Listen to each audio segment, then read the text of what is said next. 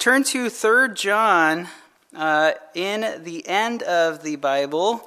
3 John, Jude, Revelation. And last week we talked about the background of 3 John, and we talked about just kind of this guy named Gaius, right? We kind of went over who he is, and John actually commended this guy Gaius in 5 ways. Number 1, it was his love that he had.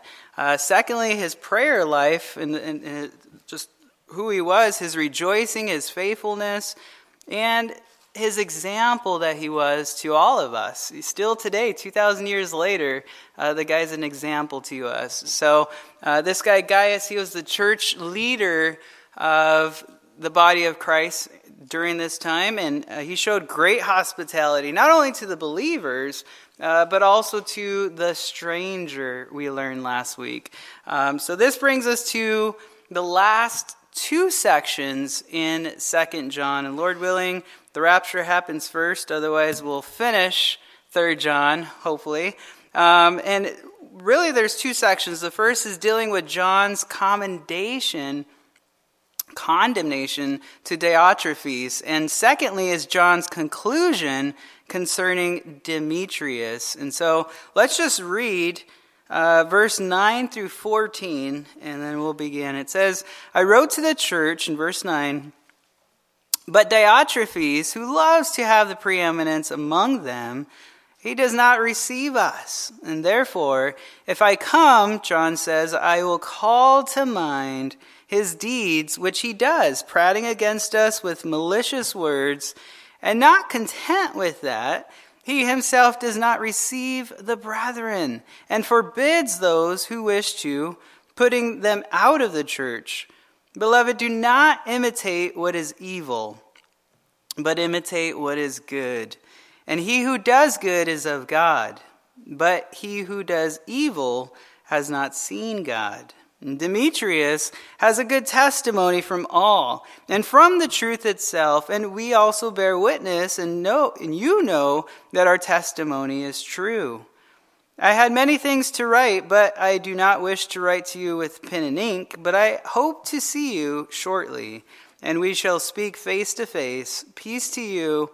Our friends greet you. Greet the friends by name. So let's go all the way back to verse 9. John begins to deal with Diotrephes in this first section here in verses 9 through 11. And this is the condemnation to Diotrephes in verses 9 through 11.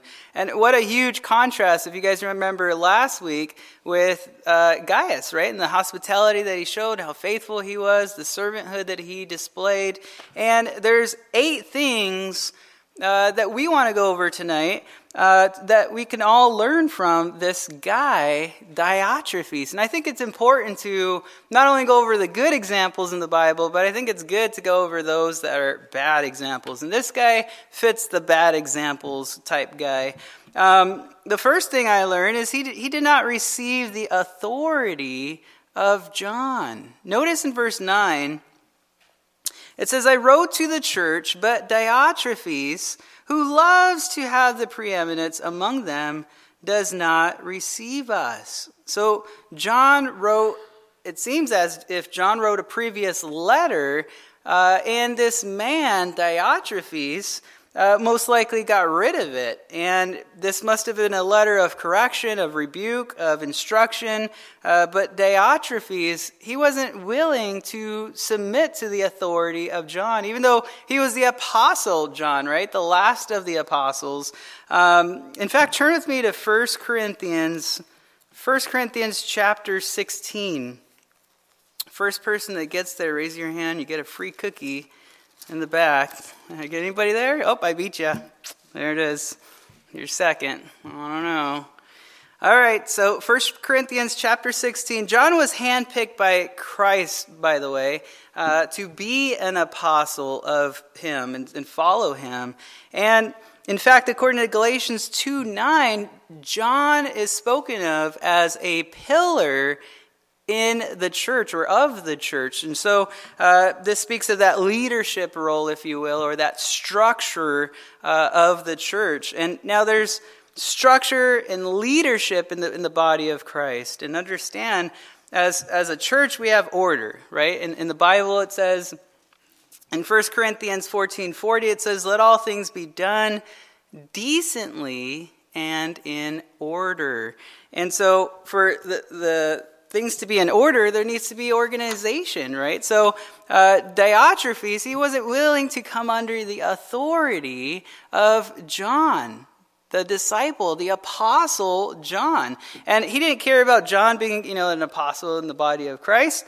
And understand, God has set up church government, right? There is church government. In fact, Ephesians 4:11, it says, and he himself gave some to be apostles, some prophets. So are all prophets? No, some, right? Some evangelists and some pastors and teachers.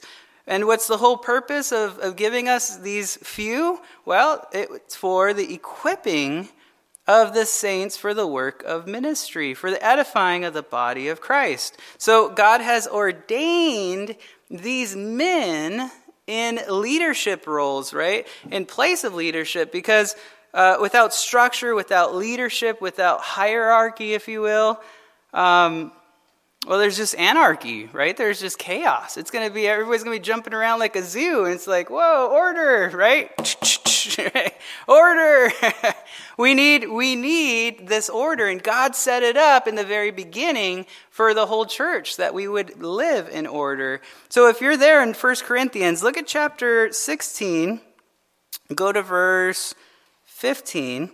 It says, I urge you, Paul says to the church here, I urge you, brethren, you know the household of Stephanas, that it is the first fruits of Achaia, and that they have devoted themselves to the ministry of the saints. And then notice that you also submit to such, and to everyone who works and labors with us. So even Paul, the Apostle Paul, is speaking to us, the church, the body of Christ, to the church of Corinth here, that we submit to the authorities, right? There's those who are in the body of Christ, and it's our obligation to come under their authority. Now turn with me to Hebrews 13. Hebrews chapter 13. And the question is, why should we submit in this area? I mean, why should we submit, right? Hebrews chapter 13, look at verse 17. It says in Hebrews 13:17, obey those who rule over you and be submissive, for they watch out for your souls as those who must give accounts. And let them do so with joy and not with grief, for that would be unprofitable for you. So why do we submit to those in authority above us? Well, because they're watching over your souls, right? And they'll be given an account one day before the judge of the whole universe, right? The creator of the universe. And they're going to have to give an account. Why did you do what you did? What was the motive? And why you said that to them? It's a very tough role. And I'm amazed that everybody wants to be in a pastor position, because it's something that, it's a calling from God. It's not something you just, I'm going to do that. Okay, I'm going to go and be one. All right, I am one. No, it's from the Lord, and He puts it on. And I've noticed, actually, that the ones that God spoke to in this calling are the ones that say, Lord, you got the wrong guy. That's not me. I can't do that. I'm not a good speaker. I hate public speaking, right? And God says, that's why I chose you, right? The foolish things of the world that confound the wise. And it's just so cool. You're a vessel for God's glory. But in whatever area God's called you, it doesn't matter if it's just the pastor or the teacher, or you look at all the gifts that the body of Christ has. It's a beautiful thing what God is doing in His church. Amen, church? It is. It's so cool to see the body work together. But so these people who are in this leadership role, these pastors, the elders, they're going to have to stand before the Lord, because of their overseeing position and give an account. So understand, if a pastor, elder is truly watching out for your souls and not for their checkbook, right? They're ministering to us, equipping us, they're teaching us, they're visiting us, they will have to fall in line with the authority that God has given them, right? Because their main concern, their main interest is really our spiritual well-being. And why, and that's really the whole point. If you talk to a pastor who's right on, their heart is just pouring out for the body of Christ. They're constantly in prayer for the body of Christ. Their concern and their burden is not necessarily for themselves, but for those in the church, right? They wrestle back and forth before the Lord on your behalf and interceding for you. Not only, seeking the Lord in the Word for the teaching and the equipping of the body of Christ. That alone is like, you're trembling before the Lord, and you're like, man, Lord, I don't want to speak anything unless it's of you, and obviously it's His Word. And if you're faithful to deliver what God's given you, then that you've done your part, right? But understand, there are those who have gone astray, right, from their faith in the Lord. And these are the kind that really promote their own agenda. And sometimes they're known for, going off on a tangent. And they try pulling you away by their own ideas and their own plans. And they have no authority. They have no, anybody to keep them accountable in case they get off the Word of God. And these are the kind that we do not submit to, right? We don't even give them our time, because it's kind of scary, but it's true. Today, everybody's a pastor, right? They go online, they print out a piece of paper, they sign it. Oh, look, I'm a pastor. Look at that, right? And it's like, man, no, seriously, if you guys want to look online, who's going to do the wedding? I don't know. I'll do it for you. Let me just go online really quick. Oh, look, I'm an ordained minister. How easy was that? It's crazy. It's like, what? It's a calling from the Lord, not from Google. But, so church, I'm just saying, be watchful, right? Be discerning and understand what the Word of God has outlined for you and me as far as authority, church leadership. If you see this type of person, let them know, you can't follow them because of what they teach. It doesn't fall in line with the Word of God. So, and flee from them. Go back to 3 John. 3 John. So there's 8 things about Diotrephes, right? Let's come to the second thing here. He desired a position of preeminence. Notice in verse 9, it says, I wrote to the church, but Diotrephes, who loves to have the preeminence among them, does not receive us. So, by the way, this phrase, loves to have the preeminence, it's all one word in the Greek, believe it or not. That's a huge one. Nowhere else in the New Testament is this word, just here. It carries the idea of wanting or desiring to be loved first, right? Or to be above others, to be over others, and to be in charge or in control of others. Some of you guys are probably thinking of somebody right now. It's crazy, but in fact, turn with me to Matthew chapter 20. Matthew chapter 20. I'm going to keep you guys awake tonight by turning to the Bible here. Now, this type of person who does this, they desire to be in charge, they desire to be number one, and above others, understand that this type of person is opposite from what the Bible actually teaches. When you are around this person and you know the Word of God, immediately you know, well, this guy's off, right? I don't know where this guy got his training from, but the Bible definitely doesn't teach this stuff. A true elder pastor is not over others, but rather under others, right? Now, it's the opposite of what the Bible teaches, this attitude of trying to be over. Of course, he makes decision, he makes policies, there's organization, right? There's hierarchy, if you will, in the church. But so that things are done decently and in order, right? There's got to be that position. So there's an aspect of this leadership of not desiring a place of prominence and a position of watching over or lording over or, coming over in an authoritative type of, manner. In fact, Jesus rebukes his disciples for this very idea. Look at Matthew chapter 20, look at verse 25. This is just after the two disciples, they wanted to be seated in heaven with Jesus, you remember, and the other disciples, they're furious with them. And he's like, oh man, these two brothers, right, the sons of thunder, they want to be seated with and they're like, what about us, right? And so they're angry. But Jesus says in Matthew chapter 20, look at verse 25, he says, Jesus called them to himself and said, you know that the rulers of the Gentiles lord it over them, and those who are great exercise authority over them. Yet it shall not be so among you. But whoever desires to become great among you, let him be your servant. And whoever desires to be first among you, let him be your slave.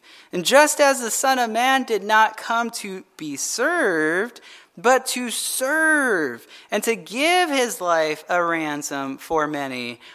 Now, Diotrephes, he had a huge problem, right? He desired a position of preeminence, and he wanted a place of power, striving to be in charge over something or someone or some, ministry.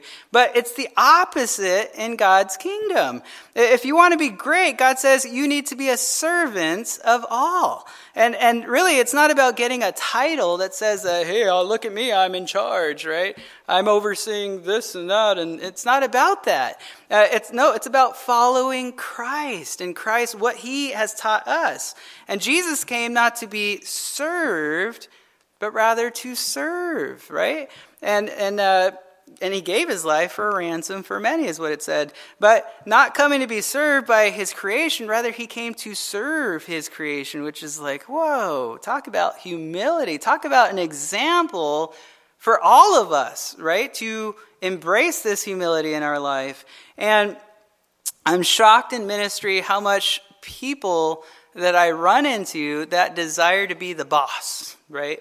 When it comes to work, I understand that, right? People want to be the boss and they want to be number one, and that's the world, right? But when it comes to church, we're not an organization, right? We're not a for-profit. We're not a workplace, right? It's not about being, some title. It's about being a believer who fears the Lord, who honors the Lord, who looks to the cross, and that's all they can do. When you get to heaven, that's all we have, right? We embrace the cross and say, Lord, this is the only reason why I'm here, right? I have nothing to bring but what you've already brought to me, right? That's our title. That's who we are. We are nothing. Amen, church? Without Christ, we can do nothing. But with Christ, we can do everything. Because it's him who strengthens us. It's him who empowers us. It's by his Spirit within us. And he'll lead us. He'll guide us. There'll be literally like a burning, within our hearts where we just know. We're reading his word and it's like, oh, Lord, I know that's you. And we follow that direction. We'll hear that still small voice. But I'm just shocked that people desire that, being a boss, right? They want to get served rather than coming and serving the body of Christ. And God chooses to use, the base, the losers, if you will, right, to confound the wise. God wants to use those who are nothing, and he wants to make them into something, right? And I'm just saying, as a believer, God desires us not to be like the Pharisees and the Sadducees, right? He desires us to say, hey, let me minister to you. Let me help you. Let me do that for you. Let me go do that labor for you. What can I do to bless you, right? That's the heart of those in ministry. And it was Jesus who washed the feet of the disciples, right? They're in the upper room, if you guys remember. And in John chapter 13, verse 15, Jesus says, "For I have given you an example that you should do as I have done to you." That's amazing. 1 Peter chapter 2, verse 21 says, "For to this you were called, because Christ also suffered for us, leaving us an example that you should follow his steps." So it's a position of humility. It's a position of servanthood. And, back to 3 John. I get excited when it comes to servanthood. And there's some good books out there. Ellie Romaine made a book called Seconds, if you guys are interested in looking that up. And there's some other good ones. But let's come to the third thing here that John addresses. It's his deeds to Diotrephes, right? His deeds will be exposed in verse 10. It says in verse 10, "Therefore, if I come, I will call to mind his deeds which he does." And John says he will call to mind his deeds. In other words, he's going to remember them and he's going to announce them. He's going to expose them, bring them to light to everyone. In fact, turn with me back to 1 Timothy chapter 5. 1 Timothy chapter 5. And what is happening here in 3 John is it's called church discipline, right? And not church discipline for the congregation. You guys understand that's what is that? Matthew 18 verses 15 through 18. That's when a brother comes to you and sins against you. You bring it to another brother, right, aside, and you come and tell them, confront them, and if they still reject you, then you bring an elder, a pastor, right? Bring it to them, and then they take it from there. But that's Matthew 18. I want to talk to you guys about church discipline as it pertains to the leadership, to the elders, the pastors, if you will. Look at 1 Timothy chapter 5. Look at verse 19. It says, "Do not receive an accusation against an elder, except from 2 or 3 witnesses. Those who are sinning rebuke in the presence of all, that the rest also may fear." Now, this word rebuke, it means to expose, right? It means to bring to light, to show one's fault. And so when a pastor, a spiritual leader who is an authority in the body of Christ, they are involved in sin, the procedure is very simple, right? Bring 2 or 3 witnesses and expose the situation. In other words, explain, what the sin is, what they've been doing in the presence of all. So apparently this is talking about in the presence of all the elders, right? The board, if you will, and the leaders. And the reason you bring it to the leaders, the elders, is so that the rest of the elders will fear the Lord, right? They'll have that fear, knowing that if they mess up, they're going to get called out as well, right? So there's no compromise. There's not like, oh, Johnny over there does it, so I'm going to do it over here, right? There's not a Johnny over here, right? Okay. Whew, that was a close one. But it's, that's kind of the idea here. So 1 Timothy 5:21, look at verse 21. It gives us a warning here. "I charge you that before God and the Lord Jesus Christ and the elect angels, that you observe these things without prejudice, doing nothing with partiality." Now, in other words, don't rebuke somebody just because you don't like them, right? Or vice versa, right? Don't try to free him because you like them, right? Because you're showing partiality. You're like, oh man, you did that. We're not going to do anything because that's my buddy, right? No, right? We answer to the Lord and we speak forth what the Word says. There is no partiality. And our judgment comes from the Word of God. Go back to 3 John.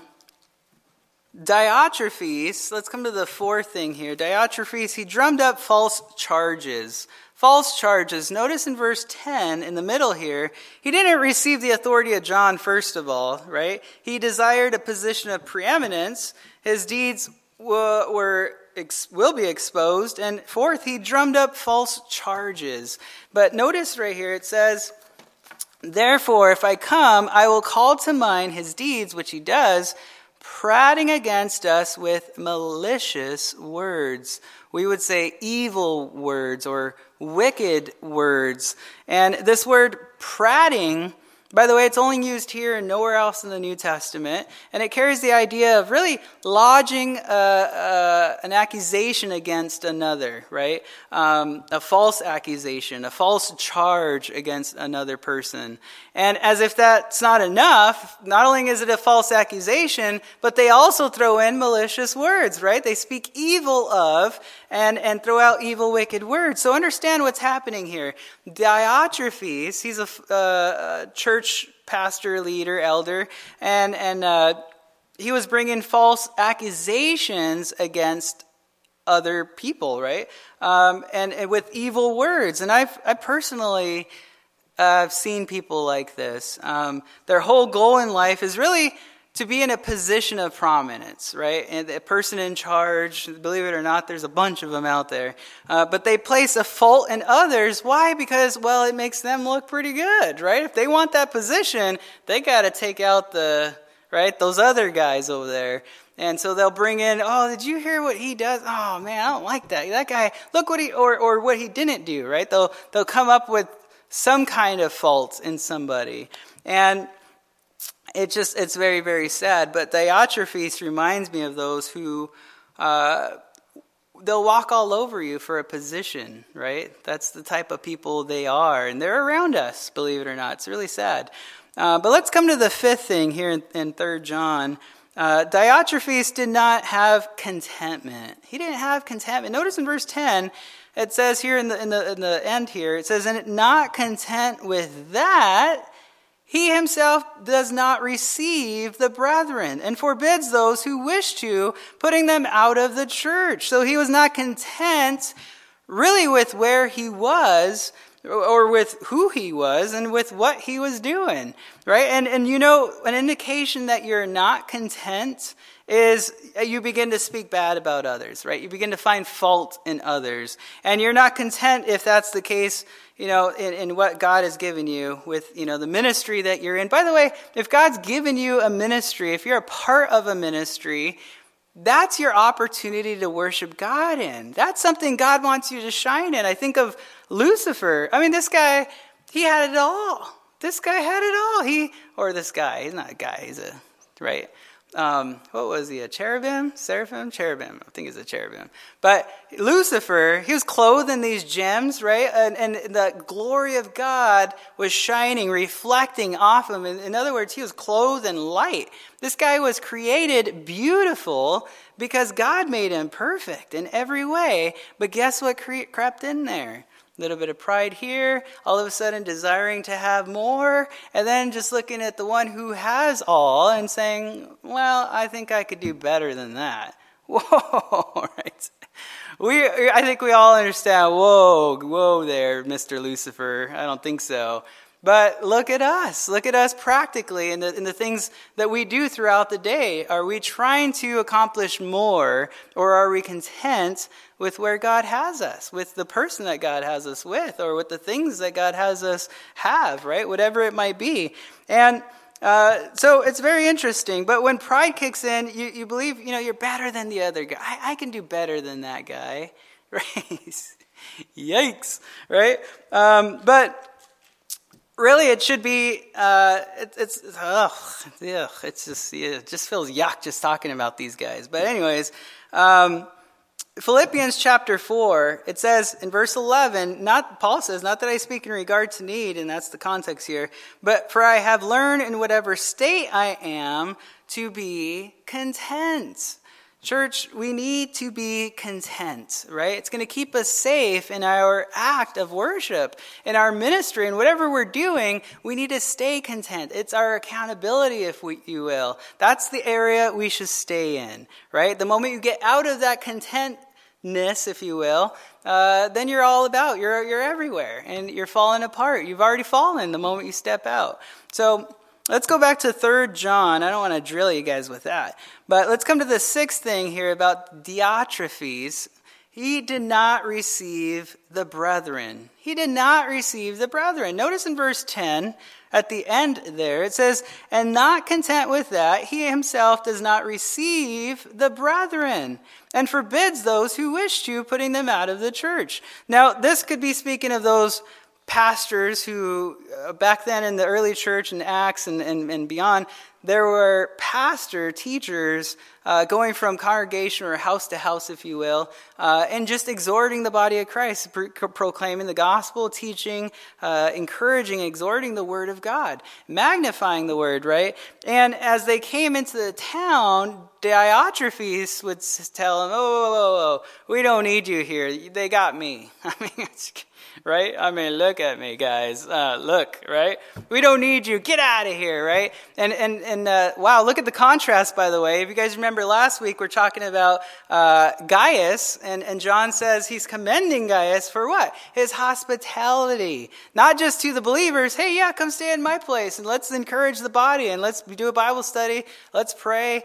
But not only to them, but also to strangers. He was inviting them, and wow, he just went right above and beyond. If the Romans told him to go 1 mile, this is the guy who would go 2 miles. So, love that guy. But anyways, Diotrephes, right? He's the guy that says, get out of town. I'm the sheriff in town, right? That's the kind of guy this guy was. But people like this, they're normally fearful for their own position, their own power, their own popularity, right? And when somebody comes in and they're more influential than they are, and other people are listening to them and talking about them, well, there's a jealousy that creeps up in their hearts, and they say, I want to be that guy, and I don't like that guy. I'm going to kick him out. And that's what Diotrephes did. He kicked them out, right, of church, we would say. And he did everything in his power to get them out. So it's sad that there's people. In fact, in my life personally, God allowed me to be broken. There was a young pastor. I was on staff. He just didn't like me. Have you guys ever been around just a person? You're like, hey, how you doing? And there's just something about them where it's like, ooh, I sense that we're going to be enemies, buddy. That was kind of the thing with him. He was married. He was hitting on my wife before she was married to me. And I just didn't like the guy, right? I didn't say anything to him, but hey, man, what are you doing? Like, having Bible study alone with my wife, right? Before she was my wife, with Bethany. Why are you praying alone with her? Why are you going to her place alone, right? That's what wolves do, right? This guy was a wolf. He crept into the church. He had power, and he kept using it. And apparently I was the target, and I thank the Lord for that, by the way, because God was saying, get out of here, Josh, right? I'm going to use this guy to get you out of here, but I didn't understand it at the time. I was all brokenhearted and in tears, like, I was so betrayed, but I realized God allowed me to see that. So now when I read stuff like 3 John, this stuff stands out to me, right? All I see is this guy's name. I'm like, man, this guy, he had a worldly ambition. And his ambition was, if there's anybody else that's being blessed and God's using, get him out of here, right? Because I want to have the preeminence. I want to have the prominence as well. So very, very scary. Yeah, let's come to the 7th thing here. Diotrephes, he dismissed some from the church. Notice in verse 10 again, it says putting them out of the church.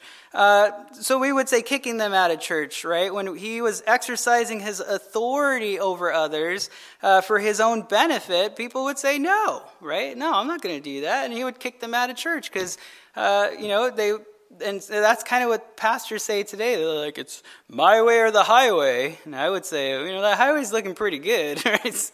See you later, right?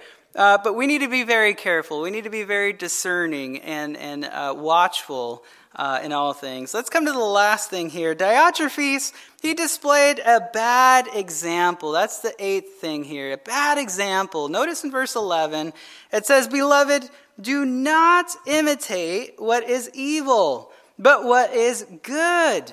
He who does good is of God, but he who does evil has not seen God. Right? Diotrephes is an example to all of us of what not to do, right? And so not only does the Bible give us, godly examples to follow, but also it gives us ungodly examples to not follow, right? We're to embrace what is good, cling to what is good, the Bible says, and shun evil. That means just like, right? Like the cats do if you walk by them, or if it's just me, they're like, that's what I picture. When you see evil, just stay away. If you're like me, I'm I get all allergic to them. But anyways, notice he who does good is of God, because God is good. So follow his example, right? I'm so happy that everything that God gives us and everything that God is good, right? Every perfect gift. Oh, what is that verse? Every good and perfect gift comes from the Father of lights, right? Is that so cool? And picture your health. Could that be a gift? Lord, this isn't healthy. This is unhealthy, right? But imagine everything that God allows you to go through. Well, it's good. Isn't that cool? You could praise God whatever state you are in. And like Paul, you can say, I've found myself, I've learned to be content. It's not something you just, boom, I got it. It's something you got to go through, right? You got to go through the struggle, to the experience, and then you'll learn in the end to be content with whatever the Lord's given you. So praise the Lord for that. And obviously, God is good, right, in all things. Is God good? All the time, God is good. All the time, God's good.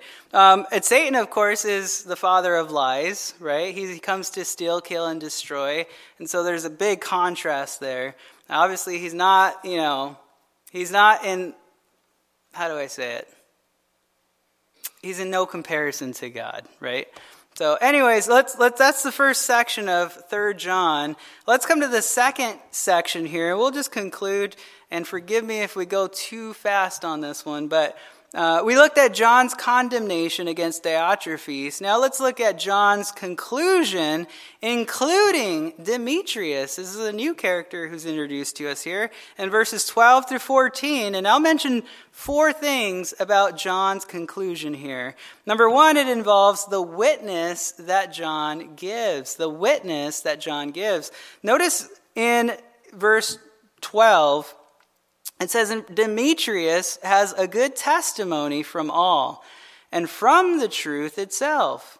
And we also bear witness, and you know that our testimony is true.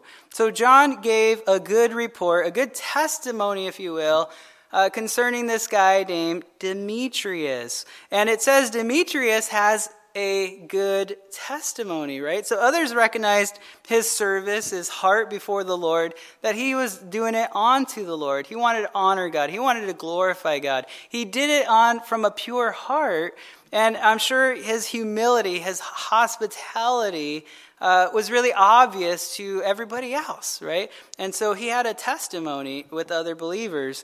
And notice these testimonials are seen from really 3 groups that I'll give you here. Number 1, well, notice in verse 12, it says, Demetrius has a good testimony from all. That would be the first thing I see, the first testimonial, if you will. It's from all. And so this is everyone, right? From within the church, everybody also from without the church. And the truth is, we can look good at church, right? We can, I'm wearing a collar shirt, right? Yesterday I was just wearing a regular shirt, right? If you saw me at the mall walking, I was walking my eyes are still hurting, so I was looking down all sad. But, we might come to church, we could speak Christianese. How you doing, brother? May God's mercy just ocean upon you. And, right? I've heard the silliest things where I'm like, whoa, you're trying too hard, brother. It's funny, but it's so easy to speak Christianese, this language. I don't know where it came from, but we have it at church. But what about when you're at work throughout the week, right? What is your testimony among others? I know what your testimony is here, right? But what is your testimony with others when you're at work? How do they see you?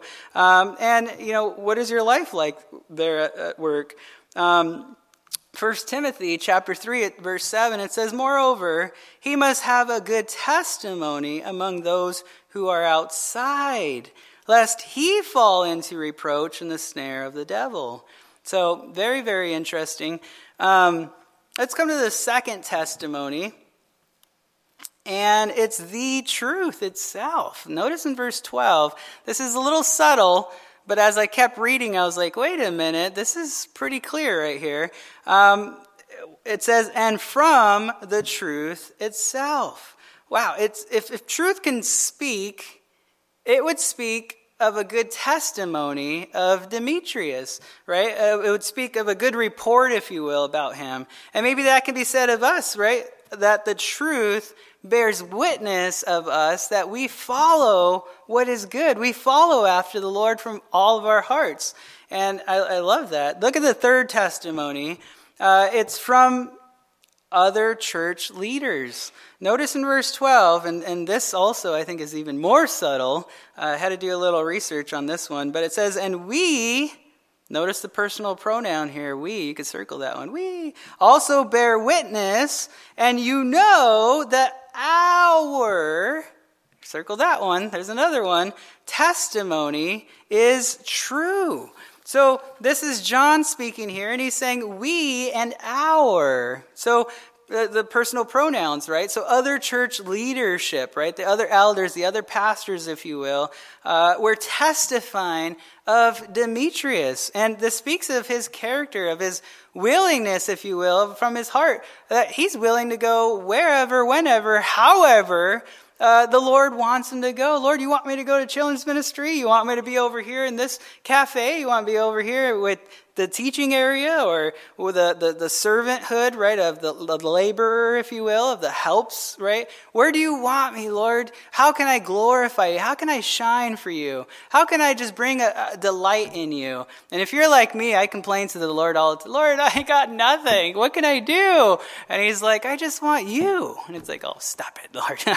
I'm trying to bring something to you to, impress you. And he's like, no, I just want your heart. Right? So where your heart is, that's what he desires. He desires you to worship him through your labor, through whatever it is that he's given you. And how do you know what he's given you? How do you know the gifts, right? Look at Romans chapter 12, 1 Corinthians, I'm blanking out now, but read the whole book of 1 Corinthians, right? There you go.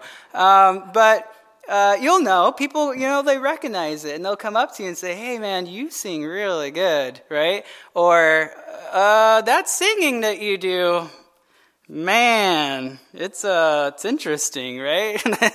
that's, for me, I'm like, all right, I'll never sing in front of the church unless, I have to, but, I love singing. I love singing to the Lord, but for me, there's confirmation in my children. Every child, every time I started to sing, will begin to scream and cry and yell. And I'm like, what's wrong with you? And then they stop and I'm like, holy, holy. And they're, ah! So I know that's not my gift. That's not my area. But wherever your area is, the Lord will confirm it, right? Pray. Did you know you can actually ask the Lord for gifts? Not just one gift. You want all of them, go ahead, right? The Lord gives us freely. It's amazing what the Lord can do. Anyways, I'm gearing off here a little bit, but this guy, Demetrius, right, speaks of his character, his willingness, right, to wash the feet of others. And that's the position that God wants us to be in, right? To serve one another, come alongside one another. And his willingness to wash their feet is awesome, right? It shows your humility. He had hospitality, I'm sure, right? Ministering to the needs of others instead of ministering to the needs of self, right? The self-righteousness. And that, if you go to Barnes & Noble, you look at all these popular books, a lot of them are geared toward self, right? You look at psychologists, all of a sudden they became super popular. I don't know how that happened. But what's the main goal of a psychologist? It's for self. Tell me about yourself. Well, me, myself, and I, right? It's to glorify self. I'm sorry, I know there's some psychologists here, but seriously, I looked into it and I understand. It's a scary world that we live in. It's all over the TV, right? So we when we read the Word of God, there should be some conflict going on in your heart. Amen? There should be you should wrestle with that and really just take it before the Lord and talk to the Lord about that, and He'll show you. Let's come to the second thing about the conclusion that John gives, and it involves the hope that John had. Notice in verse 13, and I had many things to write, but I do not wish to write to you with pen and ink. But I hope to see you shortly, and we shall speak face to face. Now, the hope that John had was not just, to write to them, but to see them face to face. And I think I understand this, right? That what John is talking about, dealing with, he's dealing with correction of the eldership, right? The leadership, the pastor, if you will, of the church. He's dealing with those with sin, dealing with those who are hospitable, those who are not hospitable, dealing with the humble versus those who are prideful and what they're doing in ministry, dealing with those who are servants and dealing with those who are, really lording it over the flock. And, John didn't want any confusion over these issues. Do you guys know what I'm talking about? I could say something on Facebook and they read it. I'm like, I love you. And they're like, I love you. And they see it in a different light, right? And they'll read it, or a text message, right? Am I the only one who's done that, right? Have you guys ever gone through that? You text somebody and they see it the wrong way and you're like, what? You meant it for good from a pure heart of whatever. You're trying to explain something and they read it in the rah, rah, in a harsh voice and how dare them tell me that? And you're like, wait, I never said that. What are you talking about? And it's just, so I understand, right? If you guys email me and I email you back, I'm very short, or Facebook or whatever social media, right? I'm very just watchful now in everything that I say. I'd rather just, hey, let's go out for lunch, man. let's just talk. I'd rather see you face to face. You could see my heart, right? You could see my tears. You can't see all that from a phone, right? You just can't, right? You sent me the wrong emoji. I didn't mean to say that, right? It's like, oh, come on. It's a silly world. Anyways, wow. How did I get there? Yeah. Let's come to the third conclusion John gives, it involves the peace that John gives. Notice in verse 13, he says, peace to you. So this is the very thing this church needed, right? So, man, think about it. Because all the problems that Diotrephes was bringing into the church, he was all about pride and position and striving to be number one, if you will, and just trying and just laboring and just exhausted. And there's never rest. There's never peace for this type of person.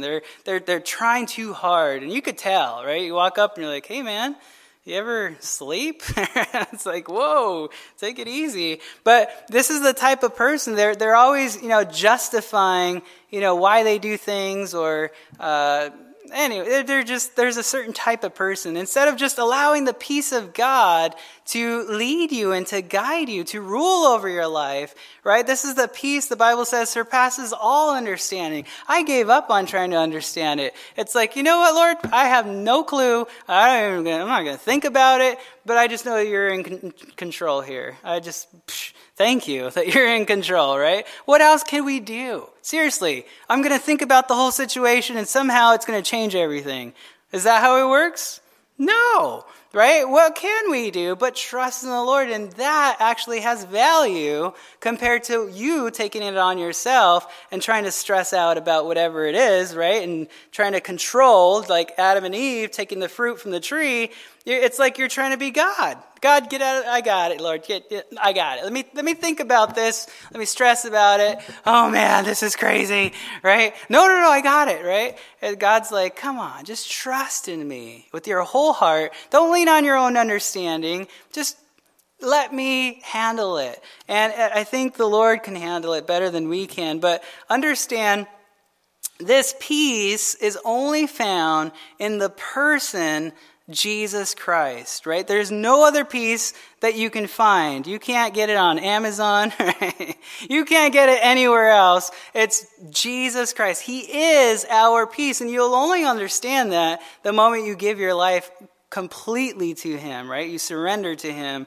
Ephesians 2:14 says, for he himself is our peace. As the church, we understand this, right? We understand that we could go through the craziest situation in the whole wide world, whereas before you were terrified, stressed out, complaining to everybody on the phone about it, and now as a believer in Christ, it's like, what's wrong with you, man? Why are you smiling? Aren't you going through this situation? Yeah, but God's got it.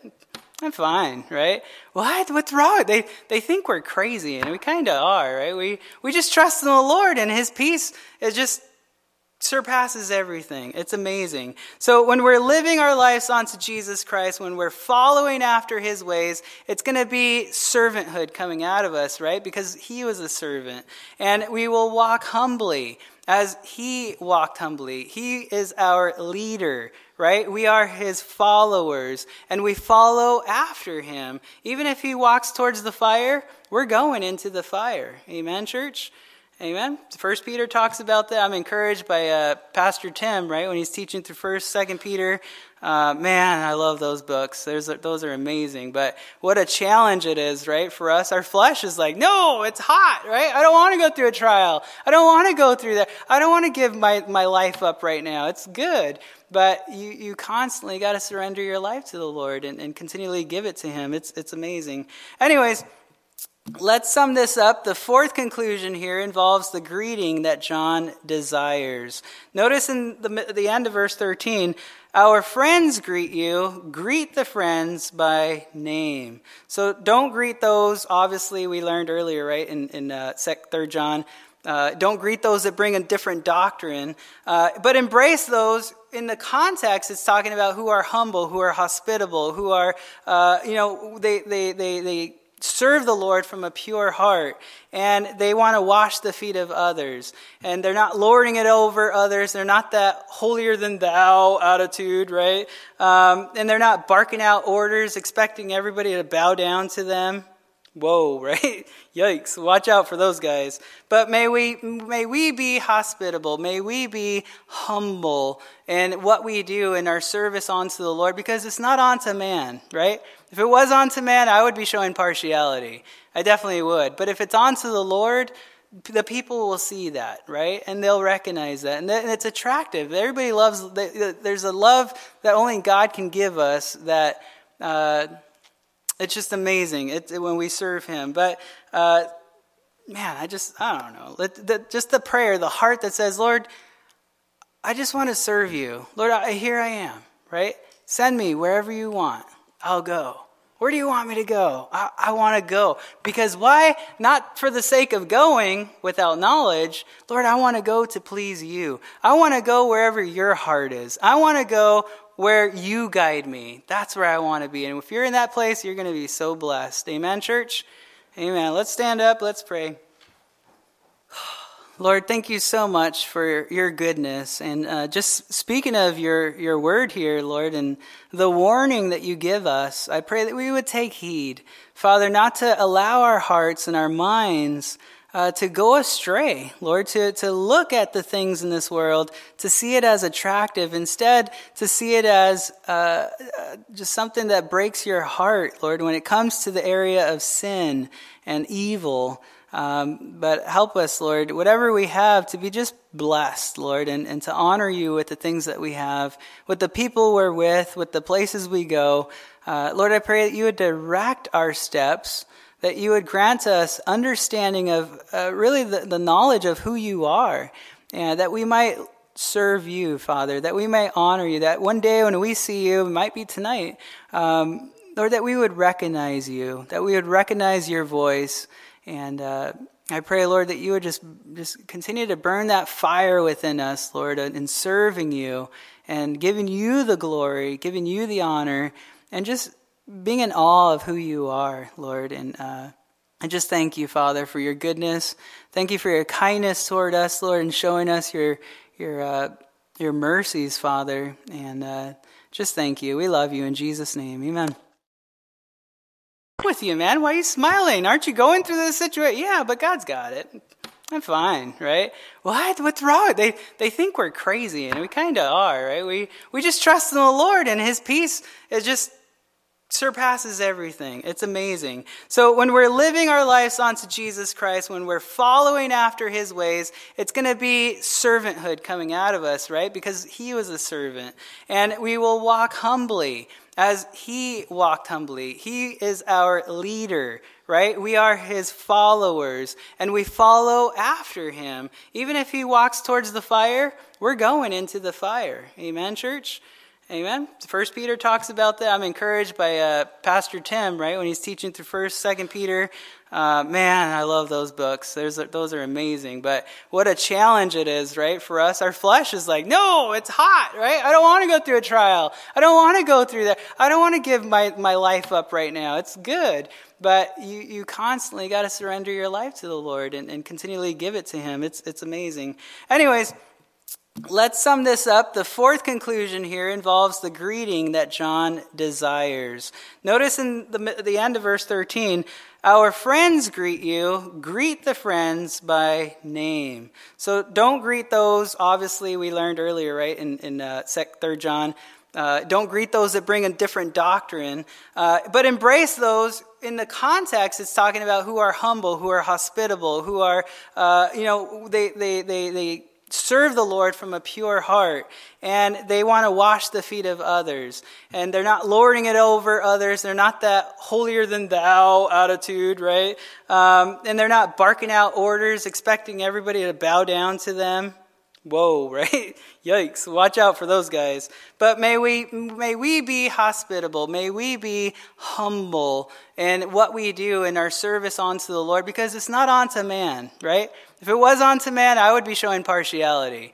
I definitely would. But if it's unto the Lord, the people will see that, right? And they'll recognize that. And it's attractive. Everybody loves, there's a love that only God can give us that, it's just amazing when we serve him. But, man, I don't know.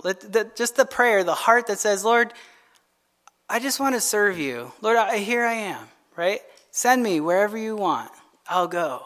Where do you want me to go? I want to go. Because why? Not for the sake of going without knowledge. Lord, I want to go to please you. I want to go wherever your heart is. I want to go where you guide me. That's where I want to be. And if you're in that place, you're going to be so blessed. Amen, church?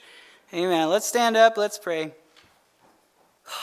Lord, thank you so much for your goodness. And just speaking of your word here, Lord, and the warning that you give us, I pray that we would take heed, Father, not to allow our hearts and our minds to go astray, Lord, to look at the things in this world, to see it as attractive, instead to see it as just something that breaks your heart, Lord, when it comes to the area of sin and evil. But help us, Lord, whatever we have, to be just blessed, Lord, and to honor you with the things that we have, with the people we're with the places we go. Lord, I pray that you would direct our steps, that you would grant us understanding of really the knowledge of who you are, and that we might serve you, Father, that we may honor you, that one day when we see you, it might be tonight, Lord, that we would recognize you, that we would recognize your voice. And I pray, Lord, that you would just continue to burn that fire within us, Lord, in serving you and giving you the glory, giving you the honor, and just being in awe of who you are, Lord. And I just thank you, Father, for your goodness. Thank you for your kindness toward us, Lord, and showing us your mercies, Father. And just thank you. We love you in Jesus' name. Amen.